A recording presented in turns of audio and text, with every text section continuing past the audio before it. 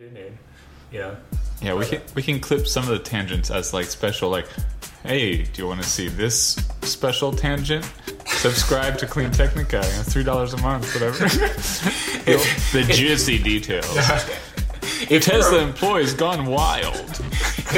If you're one of the 5 people that love the rantings of a madman and want more, it's just $3 a month Yeah, for the rest of your life. No exit clause. join our Patreon. Yeah, exactly. That's always the Patreon thing.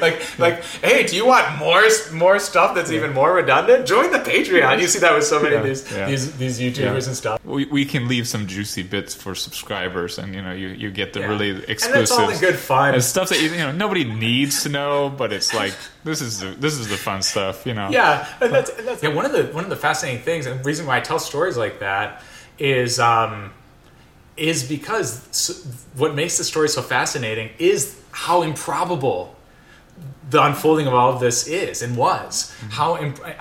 How incredibly improbable the outcome would be, and how improbable it has become.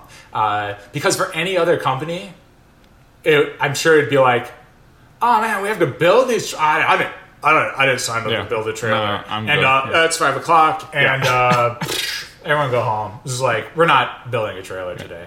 Where it's just like, my blood sugar's low. I gotta eat something. Oh yeah, like we did not eat. Like there was no eating. It was so funny. We had people making runs to like a Costco or something, and there was literally like these ration runs, and we literally have a wrench and we have like a protein bar, like like that was there was like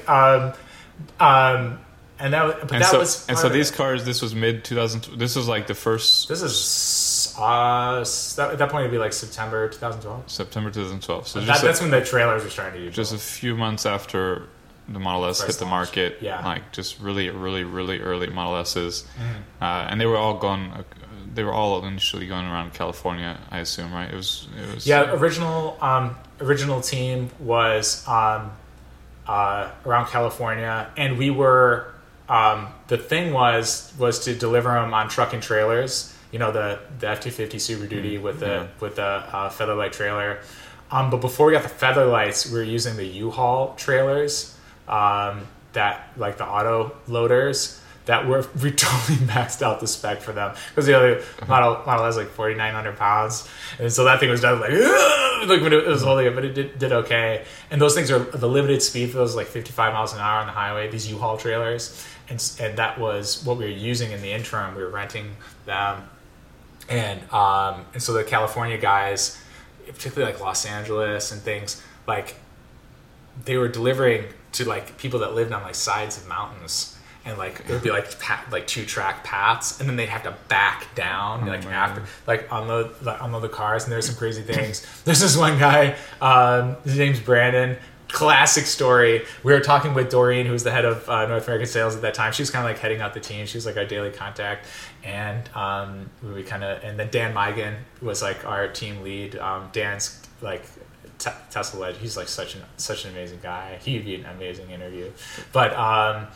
I think people outside of Tesla, we don't know that many names from Tesla. There are so many guys. You mentioned a lot of people like last time. Every time we talk, like it's clear like to you this is like a really well known person in Tesla, and I'm like don't really know if I've ever heard that name before. It's like it's like within circles, Yeah. It's I mean, Broadway, the coverage is so much Elon. Maybe like JB, maybe back in the day George Blankenship, but it's like you don't really. There's almost never does do like names come out that are not like on the top tier of the executive team. Yeah. And Elon's really good about that. Like he's really good about thanking the team when he does when he addresses at events and things like that, because it's true. I mean, he is. He's kind of the personification and the role model, because he is the ultimate role model when it comes to. And it seems like he really takes that very seriously with trying to spread the love and whatnot. Yeah, he wants to. You can tell he wants to be the example, the first one to show up, the last one to leave. But this story, and I think he can't not. I think that's just nature. But the story with Brandon, what happened? So he was. Doreen got off the phone and she was like, "Whoa. Well, okay, I guess everything will be fine." And we're like, what happened? He was in Miami. He was one of the first guys out in the field, and he was delivering Model S, and he was going off an exit, and he was slowing down, and a tire. It was like a cartoon. One of the tires from the trailer rolled past him. And he was like, so they pulled over, like a tire like flew off the trailer. And that happened all the time. The U-Haul trailers, we were blowing tires like left and right on those things. Well, I was going to bring this up earlier, and I forgot, because this is an interesting story I don't think I've ever written about. This summer, I was talking to someone who's got a business for many years delivering vehicles. Largely, I think, used, but I think also new cars, basically, up and down the East Coast, sometimes further. So he knows the market really well. And he's not a Tesla guy. He knows, and we have a mutual friend who had a Tesla Model 3 last year, and he knew, he knows what I do. But we were talking just about this industry and the sales and the market, and he noted, just basically offhand, he was noting that I was asking about pricing and like different things about this business, and he noted that generally historically it was cheaper to ship a car from West Coast to East Coast. So shipping cars on trailers from West Coast to East Coast used to be cheaper than East to West, and because Tesla had so much shipping demand for the Model 3, like just ongoing, not just like at the burst, but like they bought up companies. They have just so much. They're shipping so many cars from California to the East Coast that it's flipped, and now it's more expensive to ship from the West Coast to the East Coast, because Tesla is so influential on the market that they've basically flipped the pricing of this, and just that much influence on such a big industry. And so you go from like, it's a perfect time to finally mention this, because you go from you building these trailers like with people who they're like, hey, do we have enough straps? And it's like, that's not safe, the tires rolling off, to like Tesla being such a huge market force in the vehicle shipping industry that you move the pricing of the country. You affect the countrywide pricing. It's like that's a huge mind-blowing kind of 6 to 7 year story. It was 7 years this month. Yeah, 7 years this month. And this was, I talked to him a few months ago, and I don't know what his point of reference was, but I assume this started at the end of last year, because that's when you had the massive shipments. So, so basically within 6 to 7 years, you go from trying to figure out how to put a trailer together and to keep the wheels on it and strap the car on it correctly and get the insurance and for the truck, to moving markets. Yeah, like we literally, and to build the things, it was like, okay, we need wrenches. Who has a wrench? And we're like I'm from New York. I'm from Chicago. I'm from Houston. And we're like, okay, let's go to Home Depot and buy some wrenches. Like, it was literally like, and then, is this a wrench? Yeah, exactly. We're like, is this? And then we're like taking pictures, like, hey, is this the one we need? Yeah, get that one. Okay. Yeah. And then, and that was, and then, and the buck stopped with us. And like, how many other countless stories? Because if we didn't do that, then the cars didn't get to Costa Mesa, and the cars didn't get delivered, and the service centers didn't get the trucks. And so there's like these how many moments in Tesla, how many countless moments in Tesla's history where there are a group of people, guys and gals, where the whole, like, the buck stopped with them. Yeah.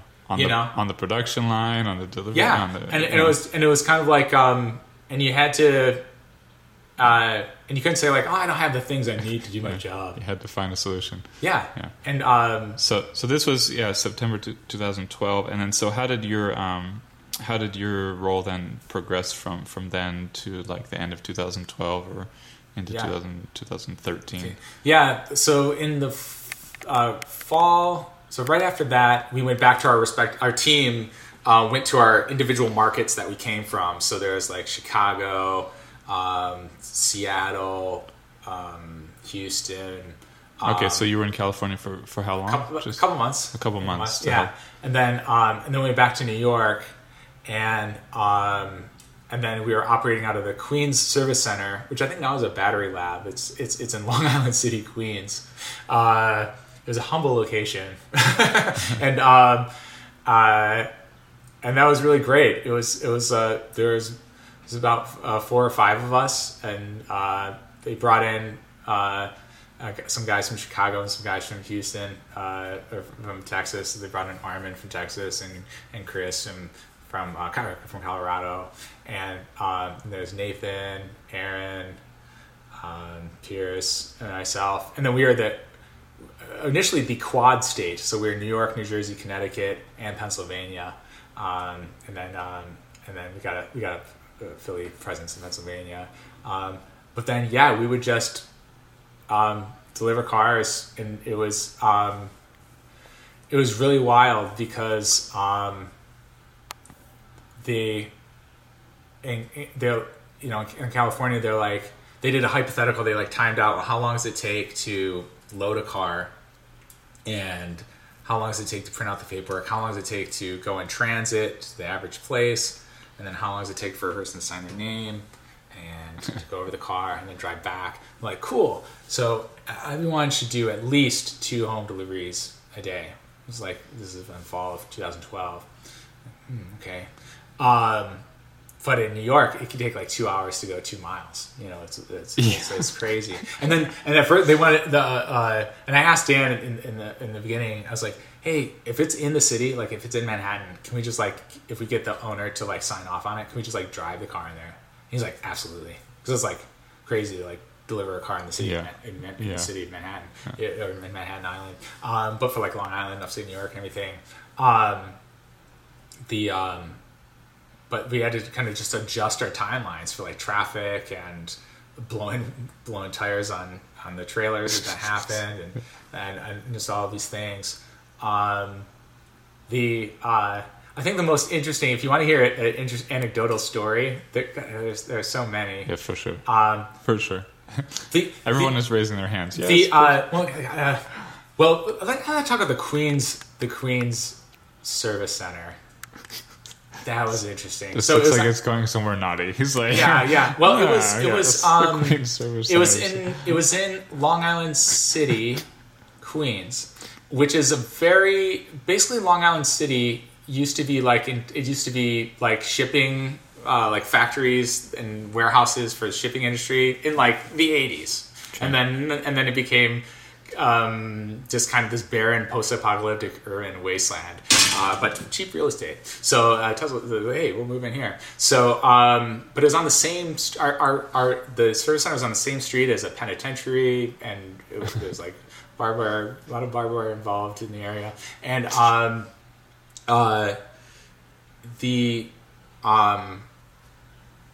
and I think there's 16 parking spots, and that's it. It was this little corner. It was this little. It looked like a little one of those mom and pop service stations with one garage, And then but these cars would come in we'd get 2 8-car carriers at a time. They're like, well, that's the parking lot. It's no, they're real. And so we're unloading on the shoulder of the off ramp of the 495, so it'd be snowing, loading a car onto a trailer. There's buses and taxis and teens texting. You gotta tuck in. You have to wait for a car pass, and then you have to go and shut the car down, and then go and wait for a car, and it was we're lining cars up on the shoulder of the 495. And miraculously, nothing happened. It was Providence, and we were unloading cars just on this. We deliver people in Hudson Valley. It'd be they lived on the side of a cliff, and it'd be snowing, and it's the ramps are slippery. You're trying to the little ramps from the trailer. You're trying to load the car off, and you can feel it shimmying. You're please don't fall off the cliff. This would be really bad for PR. And it worked.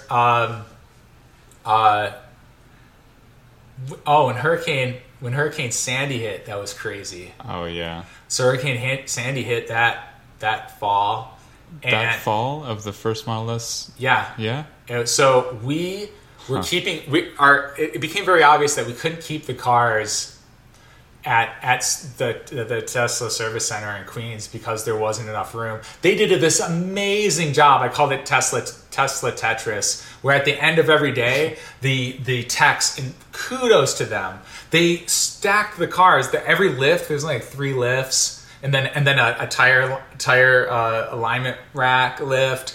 They would put the cars on the lifts, lift them up, then pull the other cars and tuck them in, and then tuck all the other cars, put a car in an alignment rack, and then tuck it in. And then at one point we had the Prototype X, the one like from that you see in like every picture. It was a rolling chassis. That was like weird. It was just like tucked in the corner like a naughty child for like months. Like it was just like there was like a Model X. Like there was it was so funny. I think it was like I think it was in the Garden State or Paramus. Did you bring this up with was your father-in-law who bought the X? Yeah. Yeah. We bring this up with him that you had the Prototype X who's staring at you from the corner, like. Well, back then, like no one knew what Model X was. It was kind of like the unveiling had happened, like early, like in 2010, I think, like that, something like that when they did the unveiling. But then this was the Alpha. It didn't have a powertrain in it. It was like the Alpha build. It had the front that looked like the old Model S, with the faux grill and everything. It was just so funny. Which some media outlets still use. Oh yeah, isn't that funny? Some will still find that image and use it as an image of the Model X. Yeah, it's so hilarious. And that color was awesome too. I like that kind of like. There's something wrong about this picture.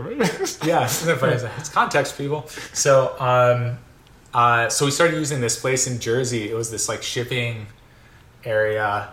And Sandy hit, and everything lost power. Nathan Checo, who's awesome, another Tesla legend. He's such an amazing guy. He was living with my wife and I in an extra bedroom in our place, just so he'd be closer to work and stuff, and commuting to work and stuff. When Sandy hit, like our house was unlivable. The trees fell in front of it, we lost power, so we had to find a different place to live.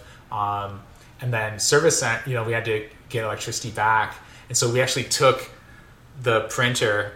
It's like this massive printer from the service center, because we had to print out delivery documents. Mm-hmm. And we put it, it's the first time I ever used Uber. Nathan's like, we'll use this.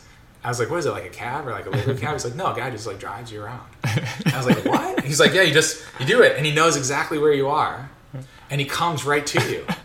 And I was like, what? Like, you don't have to, because otherwise we'd be like standing in the corner like an idiot trying to wave down a cab. In another thing it was in Long Island City, which like no cabs go down there because no one in their right mind goes to Long Island City to hang out and use a ride, So that was magical. That was the first time I experienced Uber. So we basically were working. It was like 5 guys with this industrial sized printer in the living room of my apartment. So you put this printer in the Uber?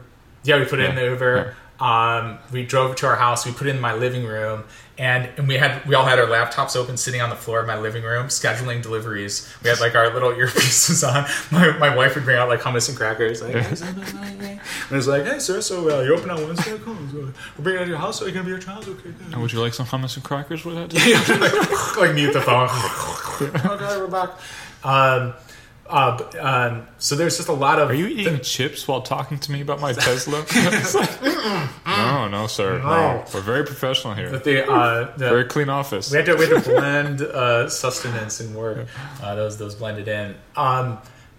The delivery stories are a whole other memoir. But I think the most interesting, the New Year's Eve 2012. I think that's a good one. If you care. Yeah. Let me actually just. Oh, no, I've got you drinking. I'm really going to make David look funny. No, he's drinking in my easy job. No, I'm just kidding. No. So December 31st, this is the first New Year's Eve with the Model S on the market. Correct. So this is December 2012.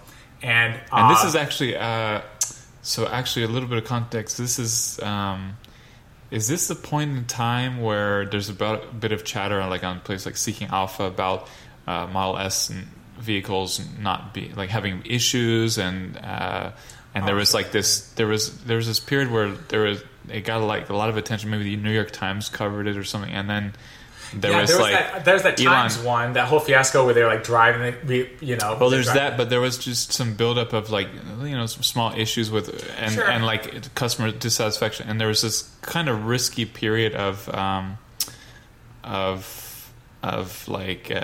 consumer demand possibly getting like fatal because of this early chatter and not enough reviews and early feedback showing it how awesome the car was. So this is when there was the Broder test drive. Was it that time as well? It would have been during that so time. he had the test drive too, and he came out and as we talked about, it seemed like he intentionally made the car run out of charge on a road trip Tesla came out with blog posts refuting, saying we looked at the black box, this doesn't really make sense. He circled the parking lot 9 times or something like that. And then Elon said, I think it was on the shareholder conference call or a different conference call, he was like saying that this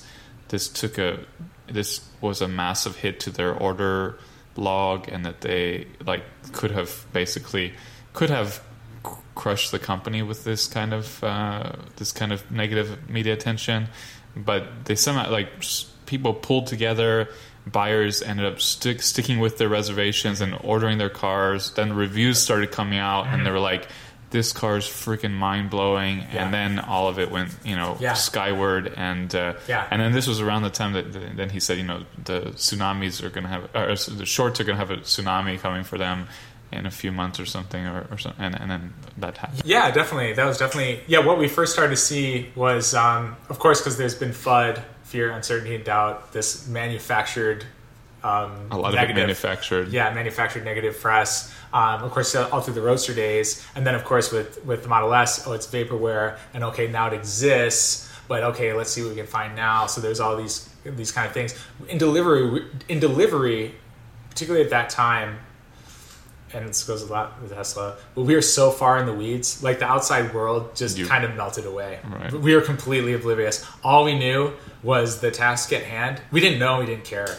The task at hand was, it's like, you deliver these effing cars no matter what. And that was it. And that must have been why, we keep the light. And we all knew, keep the lights on, and there was this kind of effect of man, But you're not in the room with Elon looking at we need this many cars delivered at this time, or else we're totally. We were abundantly clear. It was so, and that leads up to my New Year's story of how important every car was. It wasn't this thing it's just one car. Will it matter? Will it matter? Will this one car matter? Oh my God! Everyone did. We had this customer that the signature cars being delayed, and a lot of our job. We'd build a big rapport with our customers. I've dear connections with customers to this day, because it was kind of like doing triage with them for months, where it's there's this delay at the factory. There's this one guy that was furious, and he had worked with a couple other Tesla employees and got furious with them. And so George Blankenship actually contacted me. He's like, David, I want you to take lead on this guy. I want you. You gotta kill him with kindness, man. You gotta give him the love. He's like, I want you calling him every single day. If there's no news, just tell him you love him and tell him we love him. And so I was having back in the day, this is way easier to do. I was having colleagues in Fremont actually taking pictures of his car, his VIN going down the assembly line. Here it is. It's gonna. And then it was end of line. It needs some rectifications. We're making sure. And it's all about. It's not spinning it. It's putting it in perspective. It's we care and we want it to be as good as it can be, and we're figuring it out. So it's kind of giving him this love and then delivering it to him. But it was that customer retention, because we didn't want people to be like, well, forget this. I'm never getting my car. These people don't know what they're doing. We wanted it, and so that was kind of the cauldron where the customer experience element of it was. We had to show, because once they showed, and I tried to teach this to the Tesla employees that I'd help onboard. Most people in a customer experience situation, if they don't get what they want from the company, that the company that they're giving the money to, their assumption is, well, those people know what's going on, but they just don't care. Yeah. They don't care about me. Yeah. And with Tesla, and this sounds negative at first, but it's actually incredibly positive. With Tesla, it's the opposite. It's we don't know what's going on, but we care. It's like we don't know. We have to figure out what we're doing because no one's ever done it like this before. It's not because we're imbeciles. It's because no one's ever done it like this before. So it's not that we know and we don't care. It's that we don't know and we care. Mm-hmm. We really care. And when people find out that you truly care about them as a human being, they're like, okay. Because they know it's not you. I think, especially with early buyers, I assume a lot of them, they were in there on the mission with you. There's like, they're on the buying end. Others just wanted the coolest car, and they have a lot of money, and they are used to like the best service, and they might have really need a kind of special treatment walkthrough. But it must have been a really a case by case balance of how you're dealing with one buyer after another to make. It's like the movie Magnolia. How much are you willing to forgive?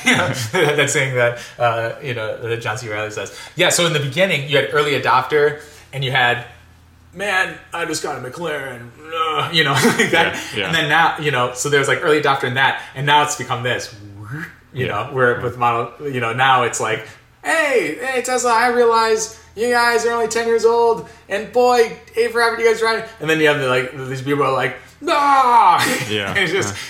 And you also, you have, you obviously, there's no way in hell you're going to have a very personal delivery experience for people. You have so many people buying cars, getting cars every day, and so many, and obviously a limited number of people delivering and in touch, and then different people in touch, and so it creates quite a challenge. I was really, in my buying experience, something I was going to write about because I have an article open with a draft title, but the salesperson at the Sarasota store, one of them, he gave me an update every day after I ordered, like where it was, like, oh, it's in California, oh, it's coming off the production line, oh, it's leaving California, oh, it's going.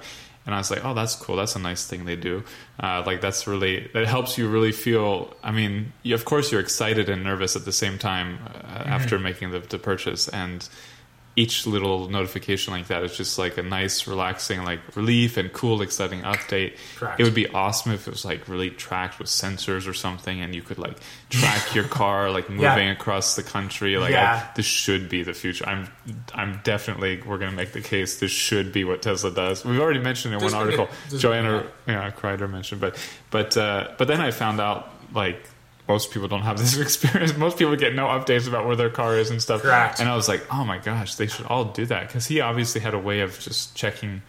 And he said he did this with, it sounds like he does this with all buyers. It wasn't special, and he just likes giving them updates. Definitely a best practice. Yeah, and that leads him back to an old story. Of course, we can geopin the cars. I could say that was Sean Ford. Sean's awesome. He's shout really out awesome. to Sean. I love that dude. They're all great. Sean's one of the good ones. One of the great ones. Yeah. So,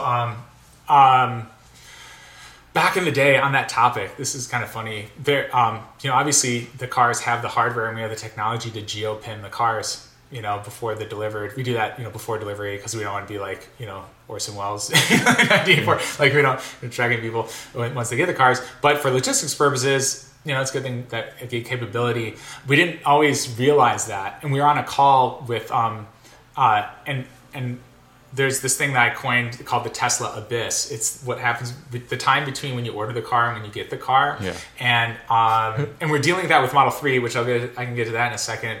Optimizing the Tesla abyss. I actually wrote an internal essay on that as well. Optimizing the Tesla abyss, shining a light in the Tesla abyss. It's an opportunity. See, just like the empty factory, this is not a problem. This is an opportunity. In case you couldn't hear that really might not have been audible. I said, I also wrote an internal essay on that as well. I also wrote an internal essay on that as well. Yeah, one of many addressing navigating the Tesla abyss. So, but the Model S Tesla abyss, the Model S abyss was way different than the Model 3 abyss. So Model S was we didn't know where the car was, so it would leave Fremont and it was like a void, and then people would be like, "Hey, just calling on the update in my car," and we're like, I left like 5 days ago, and we're kind of like in the East Coast, so maybe it's like 7 to 10 days. And then George Blankenship, Andrew Clark, he's a delivery guy in the Northeast, awesome guy. He works out of the Boston area. We're all on the call with George Blankenship, and back then it was literally like maybe 15 of us, maybe more, maybe a little more, and And George's like, what kind of roadblocks are you coming up against? And there were some doozies. And Andrew Clark goes, yeah, this guy updated for this. He asked for an update of his car, and I didn't have an answer for him. And the guy goes, "You telling me I could buy a $5 paperback book on Amazon and I can track it every minute?" It's like, but I could buy a $130,000 car and I don't know where it is for weeks. And George, I gotta paraphrase it, but George, there's like silence on the floor, and George is like, "Dear God, you're right." He's like, "We are going to look into that." It's not 1990s, like. Yeah, he's like, yeah. So Andrew, in the most diplomatic way possible, all those guys got along so well. He's like, "Can we like activate the GPS capability of the car so we could?" It'd be like so awesome if we like knew if it was in like Spokane or if it was in Jersey. Like that would be great. Yeah. You know, just like because we'd be like, yeah, it could be in. It could be in San Antonio. It could be in Dayton, Ohio. I don't know. You know, we don't know if the truck broke down in Tulsa or whatever. And then it was like Christmas morning. We'd be like, John Smith's car showed up. Yeah, with Johnny Car's here. Load that thing up. Let's go. We were like washing it. You know, like the delivery guys back then. It was like paperwork, DMV, washing it, prepping it, pre-delivery check. Toilet paper supplies. Oh yeah, that's so funny. But so back to delivery. So the Tesla Abyss is like, okay, we need. It's super quick to order the car, and it's super quick to take delivery of the car, ideally. And then there's this like span of time where it's like, all right, I ordered. So it's like we have to fill that thing. Now with Model 3, like you suggested, out of necessity, out of logistical necessity. We need people to come in. There's two needs for this. There's the romantic need, amazing customer experience. 2, logistically, there's not enough time in the day to get the cars out. So we need the cars to move as quickly as possible. But from a customer standpoint, the perception is, we need the perception to be, and it is we value your time so much that we want you in the car and out and enjoying your life. You know, just like when you get a new iPhone or a new smartphone of any kind, you don't want to be there like, oh, you know, I have to keep doing. It's like, no, you get it, you grab it. Look at this cool new thing I have. Hey, life goes on. You know, so that's the idea.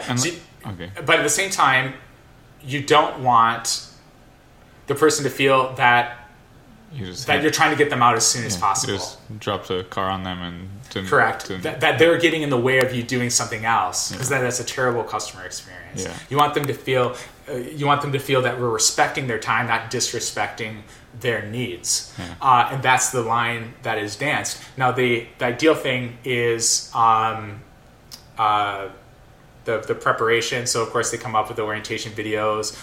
We really try to have people watch them, maybe they do, maybe they don't.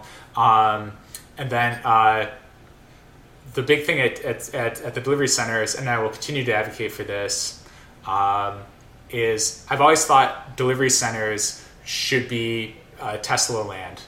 You know, like Epcot Center, but with Tesla. Yeah. Like it's like Elon land. Totally. Where you come in, and so if you have to wait, you're not waiting, you're experiencing. Yeah. You're experiencing a world. And I always use because sometimes your paperwork's wrong or the financing's wrong. Some people are there for like 3 hours. You know, it happens. But it's like, well, that's the time they should learn about the car. Yeah. You know, just like in like when you go to Universal Studios. Universal Studios does this incredibly. Yeah. You don't wait in line for a ride. Yeah. Like when you're in Hogwarts or whatever, you're like in Harry Potter world. You're like in that world. It's like it's amazing, you know, and you're like, this was cool. You don't even care that you waited a half hour, an hour, because you're like, you're immersed in this world. And I was like, there should be no waiting. There should only be experiencing. So I was a big advocate for, well, if you are like, let's make sure you are all set up, and this is going to be cool. Did we do the New Year's Eve delivery or nope. Okay? Meanwhile, I told you my goal was so December 31st, 2016, and we'll wrap up. 2012. We'll wrap up. That's so funny. Well, we basically made it from we did like 4 months. in like a long time. We Like, covered a lot of time periods. Oh my god! Yeah. So okay. We can be more disciplined going forward. It's like Pulp Fiction. It's like jumping back in time. But yeah. So well, this goes back to the urgency that every car is important. Every car needed to be delivered. Every single car. So there was a car that was supposed to drop on. It was like a couple days before New Year's Eve on 2012, and so this guy's supposed to take delivery in New Jersey. Like a couple days before the new year, and the truck comes, and the hydraulics on the truck that lower the car breaks, and it was getting so, like, when a car would come, we would drop it, prep it, and deliver it. It was like the turnaround was like boom, boom, boom, like that, and so the hydraulics break. So we tell the guy, and the guy's so excited. We're like, hey, your car's dropping today, and so we call him like, it's not coming today. The hydraulic on the truck, this auto hauler that we use, transport, it broke. And so the trucking company's like, all right, there's this place in New Jersey. We'll go across the river from New York to New Jersey. We'll fix it. Probably have it done in 2 days. So we should make it New Year's Eve. The guy was really disappointed. We're like, hey, we're gonna take you to your house. And the guy's like, well, I'm having a New Year's party. We're like, sweet. How many people are gonna be there? Like 2,000 people. Like, you're gonna have a New Year's party, and a Tesla's gonna roll. You're gonna take delivery of your Tesla at your party in front of all your friends. Like, that'll be freaking great. He's like, you're right, that is gonna be great. So we're like, cool. So the truck comes back on New Year's Eve. He's like, great, you got fixed, the hydraulics. We're like, cool, lower it down. Tries to do it again. The hydraulic line blows again. The car's stuck. We're like, oh my god. Oh man, this guy's like having a party. He's telling everybody he's getting his Tesla. We can't be like, oh, the Tesla messed up again. And so this truck driver's like, I can fix it. I can fix the hydraulics. And he had like a screwdriver and like a pair of pliers. We're like, how are you going to do this? He's like, I can do it. And he's like out there, and it's really cold. It's like snow flurries. And so we're like, cool. And then it's like 8 o'clock, 9 o'clock, 10 o'clock, 10 p.m. I was going to try to make it to my brother-in-law's to watch the ball drop, and that was obviously not going to happen. I told my wife, I was like, honey, not going to make it to New Year's. Here's a kiss emoji. And she's and she was a saint. She's such a saint. She was so cool. She continues to be so cool. But she was like, cool, honey. Like, she was like the best part. She realized how crazy it was, because it's basically like 100-hour weeks that first year. Yeah. And and we were in those late night deliveries. We were driving in tandem sometimes. Again, for buddy system, you don't want somebody to fall asleep at the wheel or something. So me and Armin, and Armin's like, dude, I'll totally understand if you want to go with your wife to New Year's. So I was like, no, man, let's do this. He's like, cool. So we call the guy. We're like, the trucker finally fixes it, and it was like really late at this point. And we're like, hey, sorry for the delay. Another technical issue with the truck. And what people don't realize is, like, these are real stories that people...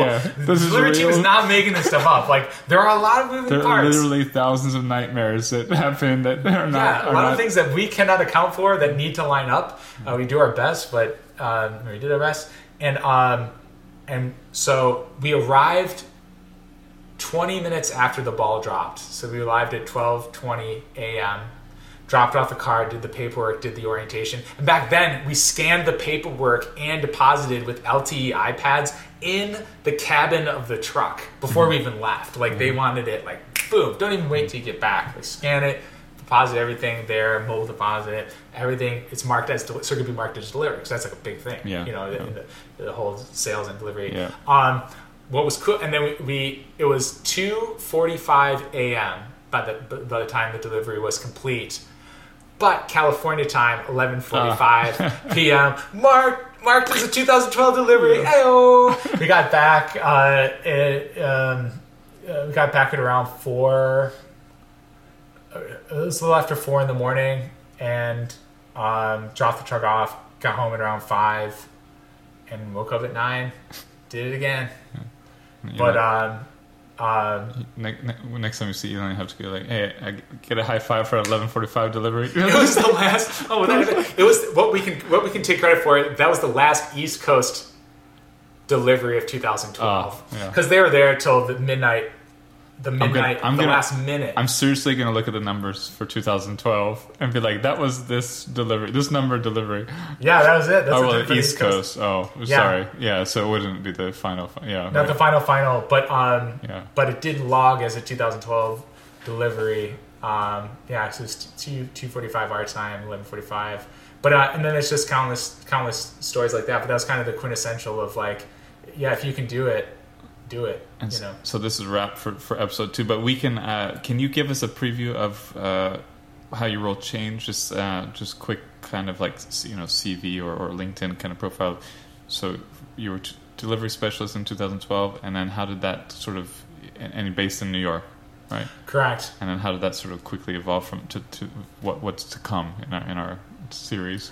Oh yeah, kind of a chronology. I'll make this as brevity's not one of my strengths. We all know that. I mean, but just like brevity's not one of my strengths. But I'll give you a quick an outline. Yeah. So it was called. We were called DES Delivery Specialists. Then I became, and we can talk about this way. I became Asset Light. Which is Asset Light. Like, who knows what that means? That sounds like it came from Elon at 3 a.m.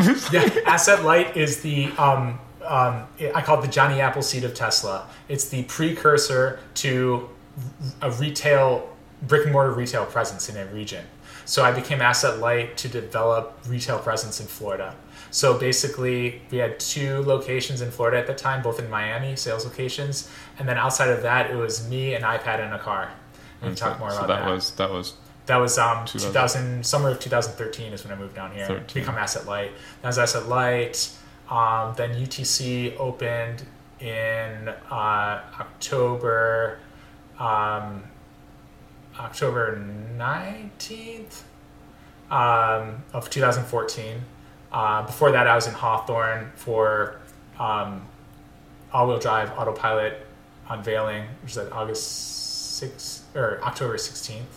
That was a fun event, yeah. So your Asset Light, that was the Asset D. Light, yes, that was D. What was it? That was the D is coming. Yeah, the D. The D is coming. There's a D unveiling. And oh my god! And then the entendres that would come from that in the years to come. There's internal emails about like ceasing them because it was so funny. So Asset Light for a year, then for that big event, autopilot unveiling, and then we have fun stuff to talk about that. And then you went back to Florida for UTC opening. Yeah, opened UTC. I was still in Asset Light internally. But again, no one knows what the heck that means. Right. So, and usually Asset Light, the move is to become a store manager or a regional manager or something like that. But I didn't want to do that. I wanted to be kind of tip of the spear out front. I didn't want to do back office. So I just kept selling cars and helping with onboarding. Then my daughter was born, and it was like, oh yeah, it was like 100-hour weeks, then 80-hour weeks, then 60-hour weeks. Then my daughter was born. I was kind of burning it from both ends. So then I became onboarding product specialist, things like that. And then delivery with Model 3 ramp, I went back to become part of the delivery team to help with Model 3 ramp. And here we are now. Yeah. All right, thanks a lot. So we have a lot more fun. I can only imagine, like, the side stories are the series. I mean, this is what we were here for. So this is awesome. But I hope we find it remotely. But it's going to be my challenge to like somehow create articles that tie things together in a kind of narrative. Speed to you, sir. It's going to be fun. What a Herculean task. Or I'll just make another writer do it. Be like, I interviewed him. Can you make the articles? Anyone can make this even close to being coherent. Kudos to you. Thanks a lot. My pleasure.